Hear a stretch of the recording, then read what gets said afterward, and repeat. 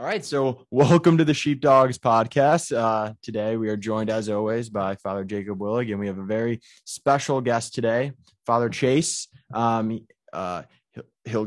Got it, nailed it, nailed the last name. I'm really bad with the last names, but it's great to have you here today. It's a great honor to be able to talk with you. We've heard a lot of stories, but we're looking forward to getting to know you a little bit better and learning some good advice coming from University of Illinois. And but before we get started today, Father Jacob, do you mind starting us in a quick prayer? Sure, let's do it. In the name of the Father and of the Son and of the Holy Spirit, amen. Heavenly Father, we give you thanks and praise for this day. Thank you for Father Chase being here with us today. We commend everything we do, Lord, to you. We thank you for, just as witness, as an athlete and as a priest. And may we glorify you, Lord, with our bodies today and all we're called to do. We commend everything to you, Lord Jesus, through Mother Mary, in your most holy name, Lord Jesus. Amen. And the Holy Spirit. Amen.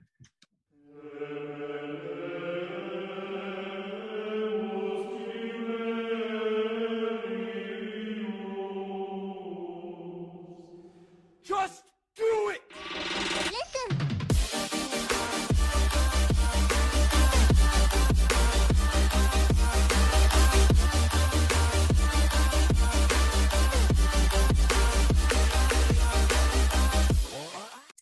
Yeah, guys, thanks so much for having me.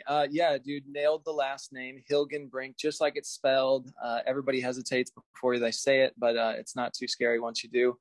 But great to be with you guys. So glad to be invited to your podcast, and glad that you're just getting out in the airways and helping people to hear good stories and talk about the excitement that we have to be Catholics. Right. Amen.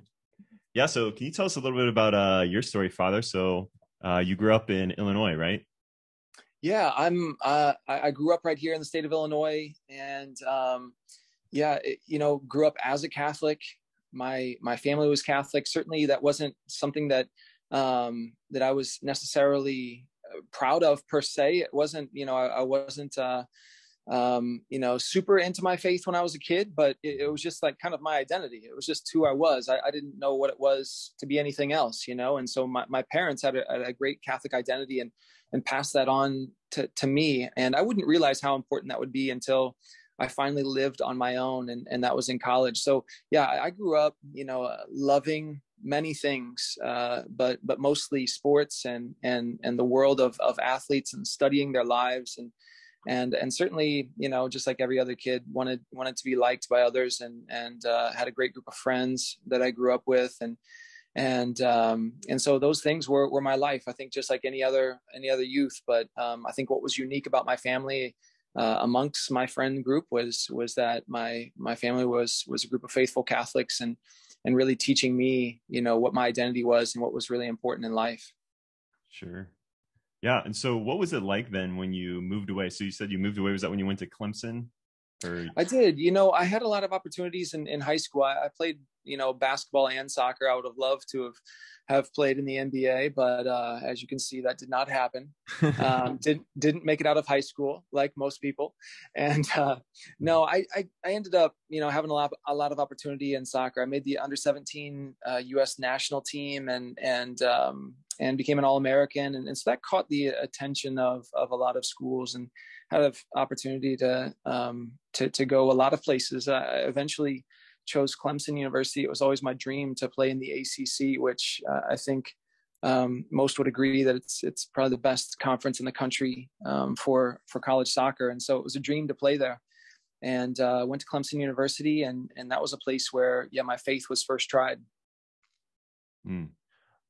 That's so interesting. So at Clemson, here at Miami University, college students go through, a lot of struggles adjusting to first being away from home. And we always try to give, some direction to students, especially first adjusting to college, and also maybe some tips on how to live your faith at college, or how to find a Catholic community at college. So do you have any stories from Clemson about how you were able to, first try to find that, or do you have any just broad advice for students coming into Miami or any college throughout the country? the first thing that comes to mind, and this is a theme throughout my life, because we say that the three transcendentals are truth, beauty, and goodness. And somehow the human heart, the human mind is drawn to those things, and we can't help but desire those things. But I would say in me, the number one thing that I've always been drawn to is truth. And I find that as a theme throughout my life. If I retrace, all the ways that I've really been moved and changed in the things that I desire, it's by truth. And so my first advice to people, from what I experienced, this may not be everybody, but the first thing that I experienced was, is to be honest with yourself. And I'll tell that to any student, be honest with yourself. What is it that you're seeking? What is it that your heart desires? What is it that you're lacking? Be honest with yourself. I see so many young people come to college and they lie to themselves. They lie to themselves about what they desire and what they need and what their faith means to them and all those things. And they're so willingly throw things away because, they're trying to perceive what somebody else desires or somebody else wants, or we're so wanting to be accepted and so wanting to be led by others that we forget about what is actually going on in our hearts and what is it that we all desire. But I say that because I found that my first week of campus, I had to be really honest with myself. I wasn't a pious Catholic. I was well-formed. And so I went to school thinking, gosh, I've been complaining about going to mass every weekend for as long as I remember, and I thought, do I go to mass, my first week of campus, when all I've been wanting, at least I've been told that the things that I should desire the most is independence, is to be my own man and to do whatever I want in life. And now I have the chance to do that. It's my first week on campus. So do I go to mass? Do I actually be a hypocrite and go to mass? Right? Because my whole life I've been saying, I don't want to do this. And in a moment of grace, just as soon as I said that, I believe that this was God speaking to me, but in a moment of grace, the question just arose in my mind.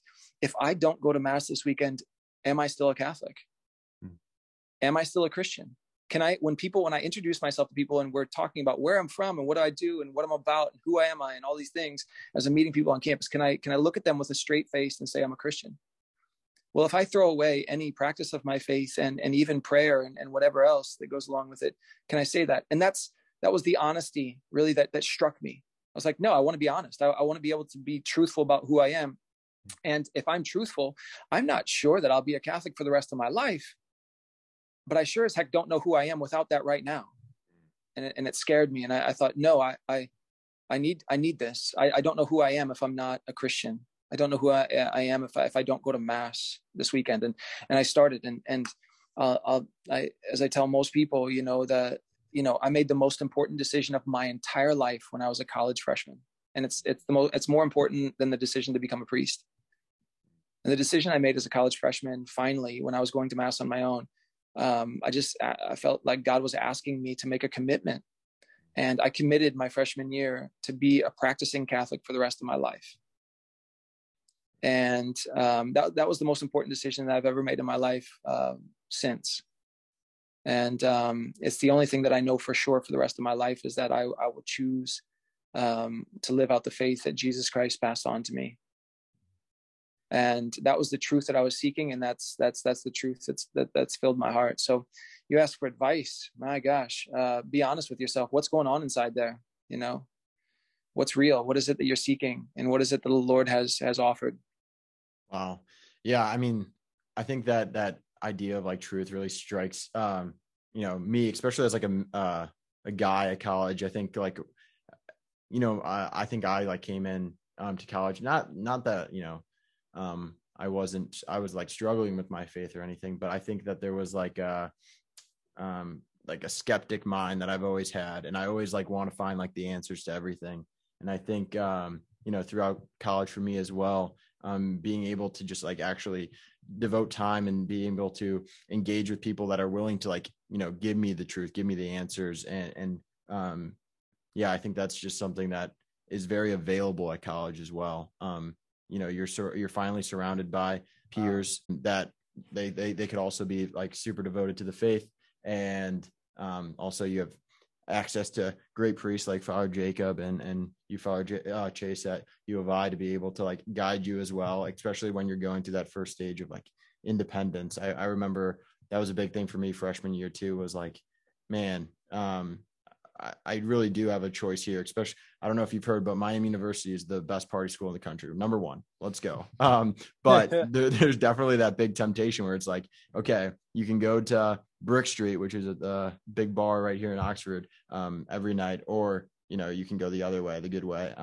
So yeah, I think, yeah, just that idea of like choices comes up. And you've made some great choices in your life as well, especially being able to like, travel like internationally. So after college, you decided to make like a interesting decision to go abroad. Can you tell us like how that happened and give us some context behind it?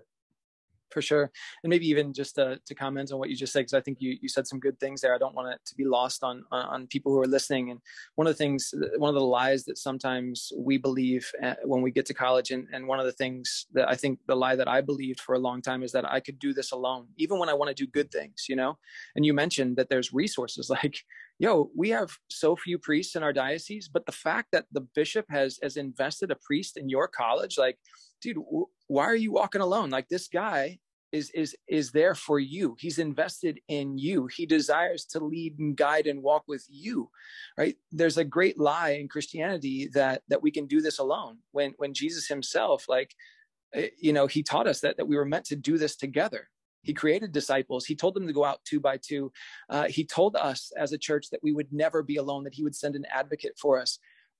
I think one of the things that kills the spirituality and the faith of college students is not having spiritual friendships. That is an art that we need to teach on college campuses. Is an art that we need to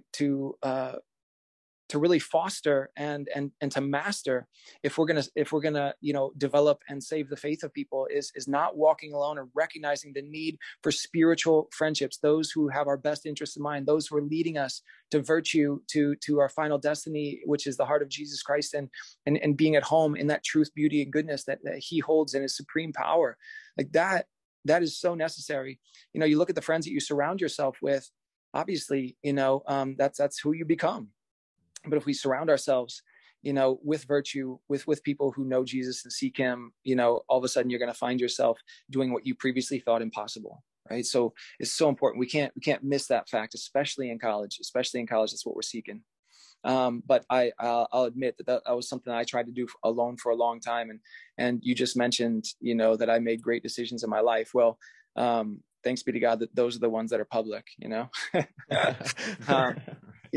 but you're right. I did have the opportunity after college. What was on my mind really, throughout my entire college career was I just want to be a professional athlete. I thought that was the extent of my happiness. That would be the thing that would bring me true fulfillment and happiness. It would be the fulfillment of my heart. And certainly I had the opportunity to immediately go overseas and play in South America. I moved to the country of Chile just after graduation. There's a long story there, but I signed my first contract, moved in, and recognized almost immediately that life wasn't as fulfilling as I thought it would be. And it was there that I turned back to the one thing that I knew. And this is where my parents come full circle. And that decision in my freshman year of college comes full circle, that I was practicing a certain virtue, and that was faithfulness to God. And I didn't know, when it would pay off or when it would, finally come to fruition. And it did in a moment where, I realized I didn't know what I was doing or who I was. And I was alone in another world, really. And I find myself going to what I knew. And humanity, we have to recognize that's what we do. When we get ourselves into a place of trouble or doubt, we can only fall back on what we know or what we've trained for, what we've prepared for. When the game hits, you can't do anything but do what you've trained for. And I'd recognized that I knew the Catholic Church. I knew Jesus Christ in the Eucharist. I knew the Mass, even if I didn't know the language. I knew when to sit, stand, and kneel, because the Catholic Church is the same no matter where you go. And it is our home in this world. And I found myself at home in Catholic churches in another country. And that's the place where my faith took another step. Yeah, that's great. Yeah, thanks for sharing that. It's amazing how, we do fall to the level of our habits, at times in life. And it's so good too. I know one thing I'm encouraging the students all the time is, just to have those non-negotiables, right? Like going to confession once a month, going to Mass every Sunday, Because like you're saying, like you said earlier, it's so easy to kind of lose our identity. Like you had the great blessing in your life at the beginning of your college career, it sounded like, where, you kind of felt that challenge from the Lord, or maybe for yourself, like, okay, I have to remain Catholic.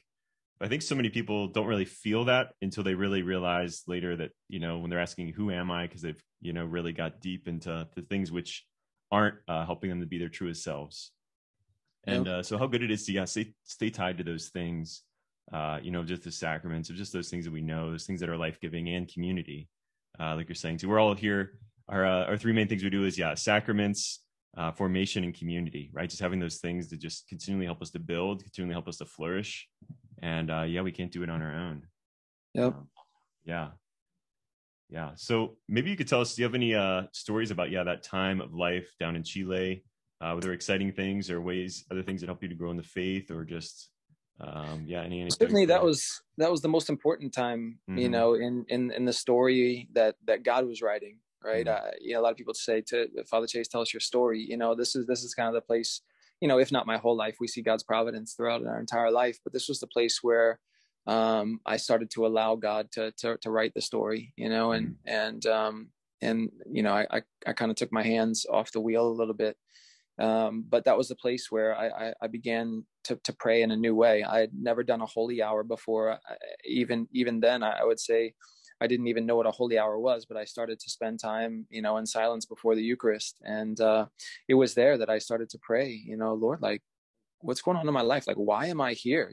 Just that question that so many people ask. And thankfully I was in a very good place, mentally and emotionally. And I know a lot of people aren't in a good place to ask that question, but I think it's really good for us to ask, like, in general, every day, like, why am I here? What am I doing? What is my life about? It's really good philosophical question. And people will say, don't ever ask that. You'll just be disappointed. No, like, we're going to be fulfilled if we know where that comes from, like what the ultimate answer to that question is.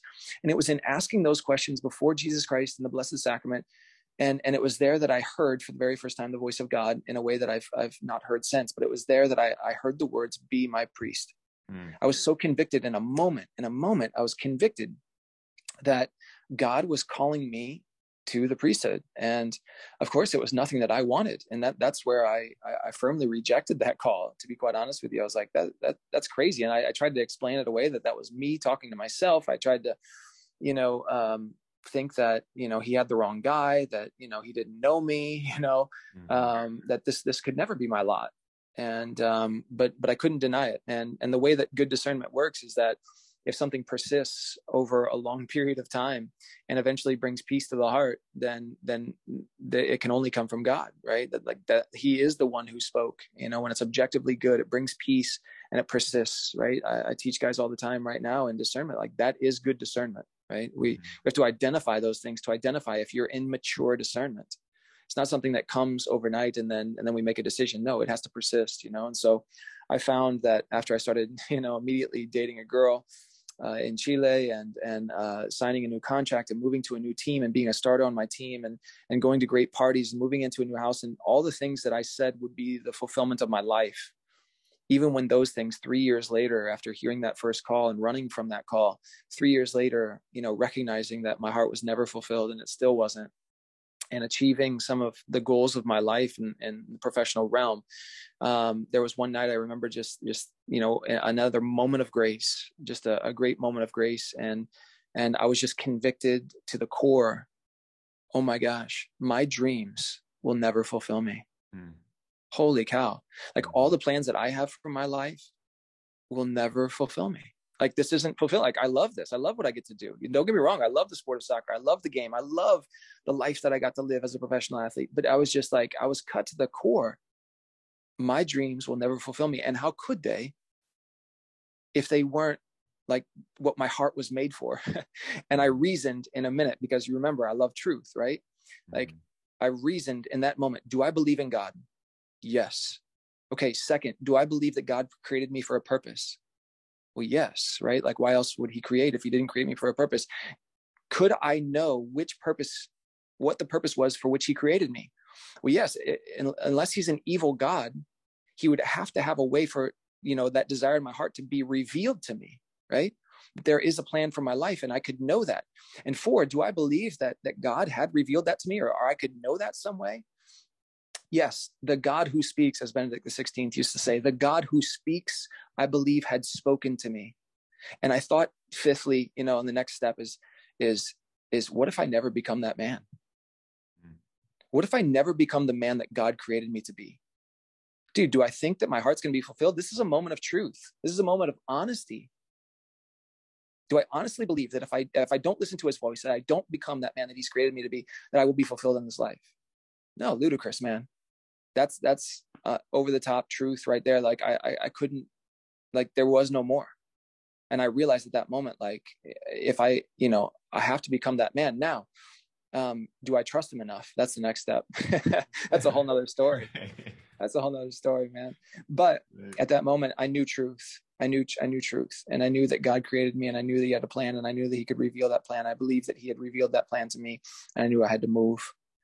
Now, where's the strength and truth and trust that I can make that move? But that changed everything. Yeah, I can't. You were talking about how your dream, like you realized that your dreams weren't able to fulfill you. I think that's like a really harsh reality to come to, especially because, you grew up playing soccer, I'm sure thousands and thousands of hours of practicing and training. And for you to come to like the realization that this thing that you've worked your whole life for is ultimately like not going to fulfill you. And not saying that it was all for nothing, definitely not. But yeah, that it's almost kind of like heartbreaking, kind of in the way. You should see the faces of college students when I preach that from the pulpit, bro. They're like, we're putting ourselves $150,000 in debt for something that won't fulfill me. Yes, that's what I'm saying. Yep, that's what I just said. Yeah.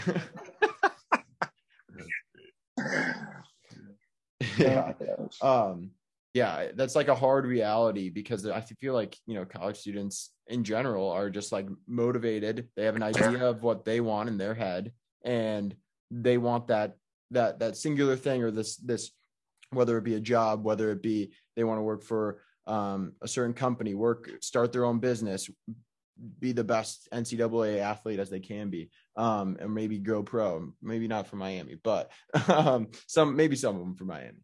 But the I think it's just like a tough, a very tough like realization to come to.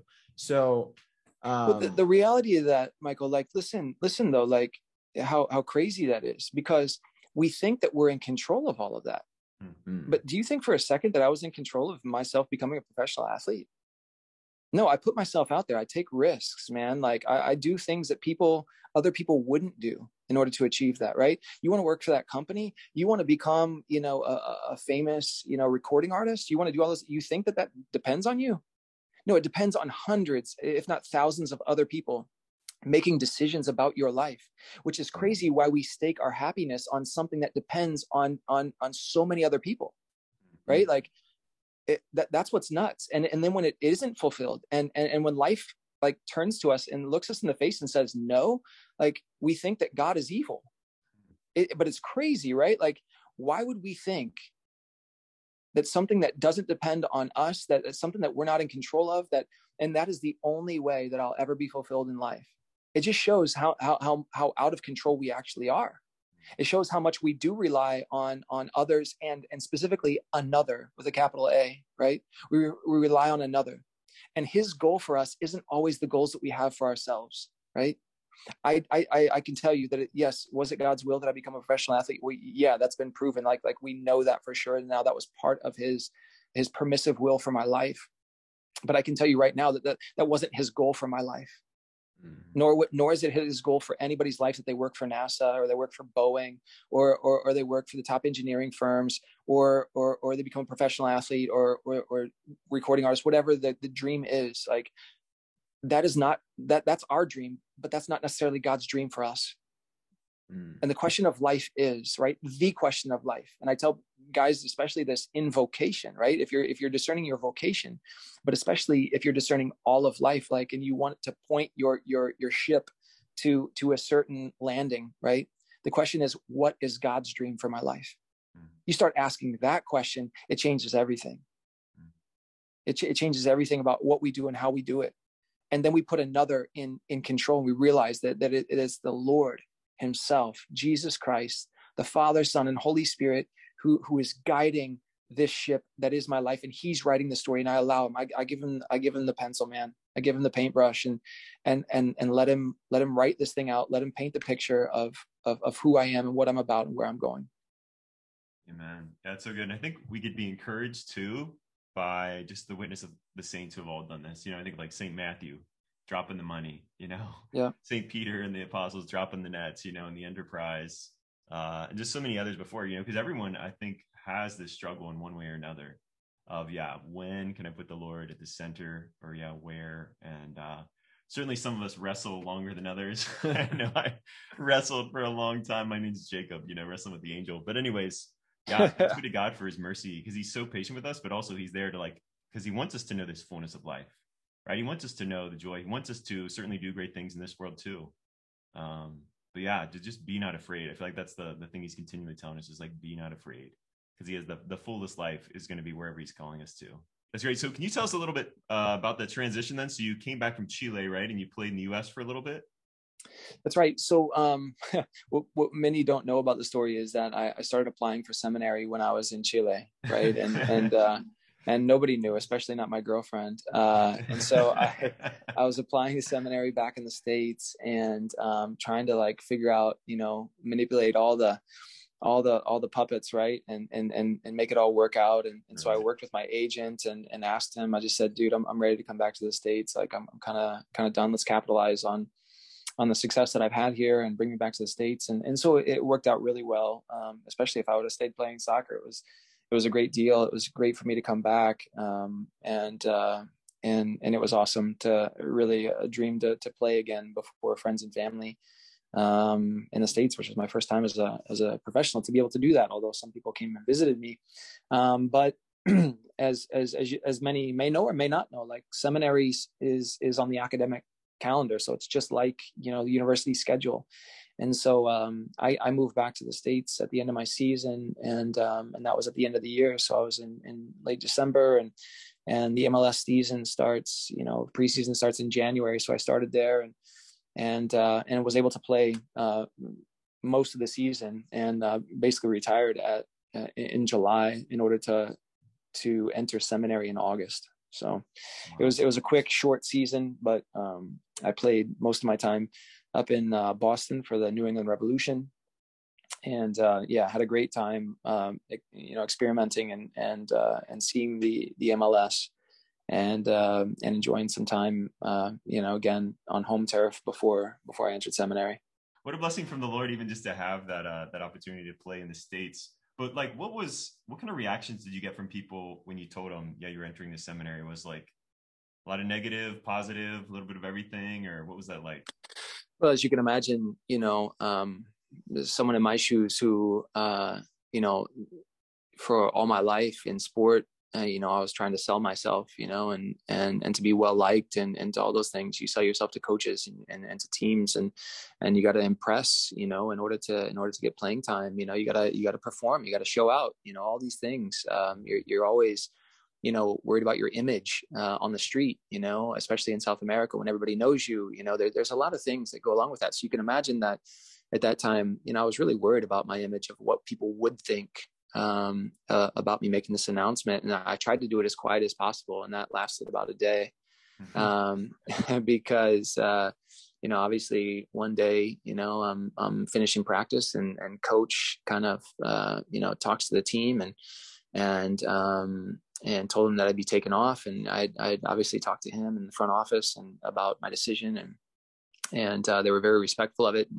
And a day later, the press is in our locker room, and they find out. So all of a sudden, from being a not so popular player, I become, the most popular in a day, announcing that I'm retiring from professional soccer to be a Catholic priest. So the reaction, to be quite honest with you, at least to my face, my teammates, my friends, there was so much support, and just guys that were, just respectful and happy, but also, it was quite evident they were very confused.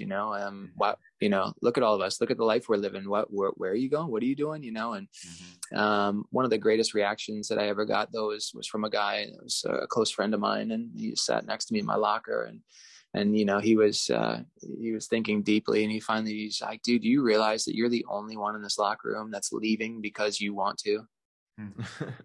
Wow. And it was almost like a depressive thing, because he was like, all of us are going to be told to leave, and you have something better that you're living for. It was so beautiful that he came to that conclusion on his own. But it also affirmed me. I don't know if he knows how much that affirmed me, of like, wow, yeah, you're right. Like, he spoke God's word to me without knowing it, and so there was so many blessings, of course, anybody who dislikes the church or the priesthood, had things to say too, but they weren't, people who were my friends or anybody that meant more to me than me, desiring their conversion. But it was a great opportunity to witness for the church. And by the time the Associated Press got a hold of it on my way home from Boston, it was in every major newspaper in the country, which was very humbling.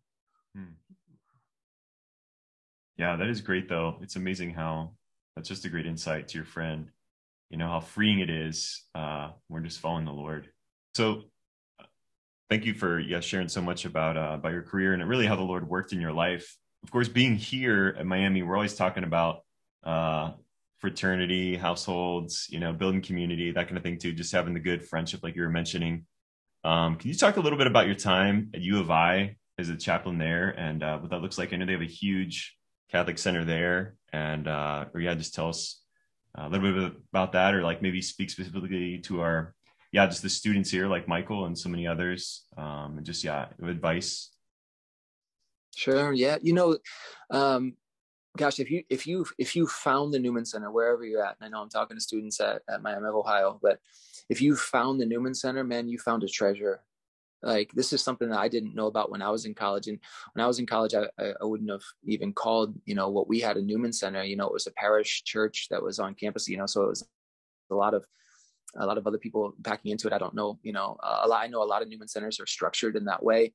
But there wasn't much hangout space. There wasn't much community. There weren't many Catholics, so if you found a good Newman Center that has a dedicated chaplain there and has authentic community and normal Catholics who are growing in virtue and all those things, man, you found a treasure. Like, seriously, invest in that. I spent time at the University of Illinois as a chaplain, and it was probably, one of the most fun jobs that I'll ever have as a priest, just, being on the front lines. And I consider it the front lines because I don't know if college students know this, but it ought to be told them. And I'm sure, Father Jacob, you've talked about this, but the statistics that we see, this is the end of the line for a lot of people, right? 70% of Catholics leave the Catholic Church by the time that they're 23 years old, right? So when I say that we're encountering truth, we're encountering authentic life and fraternity and friendship, and we're authentically encountering God in a special way in this community. Like, it's time to make a decision, like make a decision about your life. Like, who are you? And if you've not made a decision yet, ask yourself, why not? Like, what are you waiting for? Who are you, and what are you about? You want to be an adult and you want to be grown up. You want to be mature in so many different ways. Well, what about now? Like, what decisions are you making about your faith? Because if you think you're going to wait until you get married and you have children and we're going to do all these things, and then I'll make a decision about how I'll practice my faith. Like, statistics say, no, you won't. This is the end of the line. Like, right here, dude. Let's man up. Let's be true, authentic women, and let's stand up and say, this is who I am. This is who I'm going to be. And I'm going to fight for this because this is truth. And I just ask that, you look at yourself in the mirror, that you encounter this community and you recognize that there's something here that you find nowhere else. And if you do that, then let's make decisions about life, even right here and now. Yeah, I definitely agree with you there. I think so. This is the second year that Miami University's had a Newman Center, and I don't know, compared to, I'm a senior now, so when I was a freshman and sophomore, we didn't have a Newman Center, and just to be able to see what the difference like a year 1 year, 2 years can make, about how many students are just coming to Mass in general, how many students are coming to the Newman Center just to hang out, how many students are joining Bible studies. Obviously we have some great focus missionaries here that are helping with all that, but it's almost become like, I live in a house with like 70 guys all in this like scholarship house, and a lot of them got involved in the Newman Center here, and it just like things just people just start talking about God, which is something that like when I was a freshman, sophomore, like nobody did. We didn't talk. It was just not a point of conversation. And now, I think that's like shifted. It's like people are active on campus. People are, willing to kind of fight for what we believe in here on campus, where beforehand, everyone was silent. And I lived with probably one of the best Catholics that I like have ever met in my life. His name's Johnny Drew. He was the former, he was the former co-host, or he actually still a co-host. He joins us every once in a while, but, and I lived in the same house as him, and I didn't even know he was Catholic for 2 years. And he is like the most on fire Catholic I've ever met in my entire life.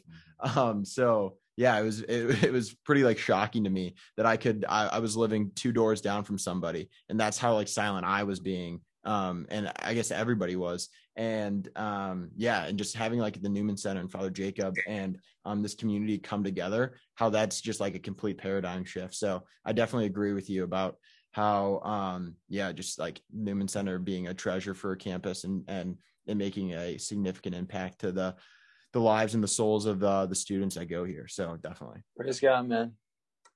Praise God. Yeah, praise God. Exactly. It's amazing too how, we talk of community, and once you get people united, it's like having those coals come together just to create the fire. Of course, we see that so many times, just the energy of like the fraternities around here. But then now we have like this Catholic energy too, just people being dedicated, people giving their lives to the Lord. Of course, the students, like you guys, doing so much of the work here, and really the Holy Spirit, we know it's all the Lord.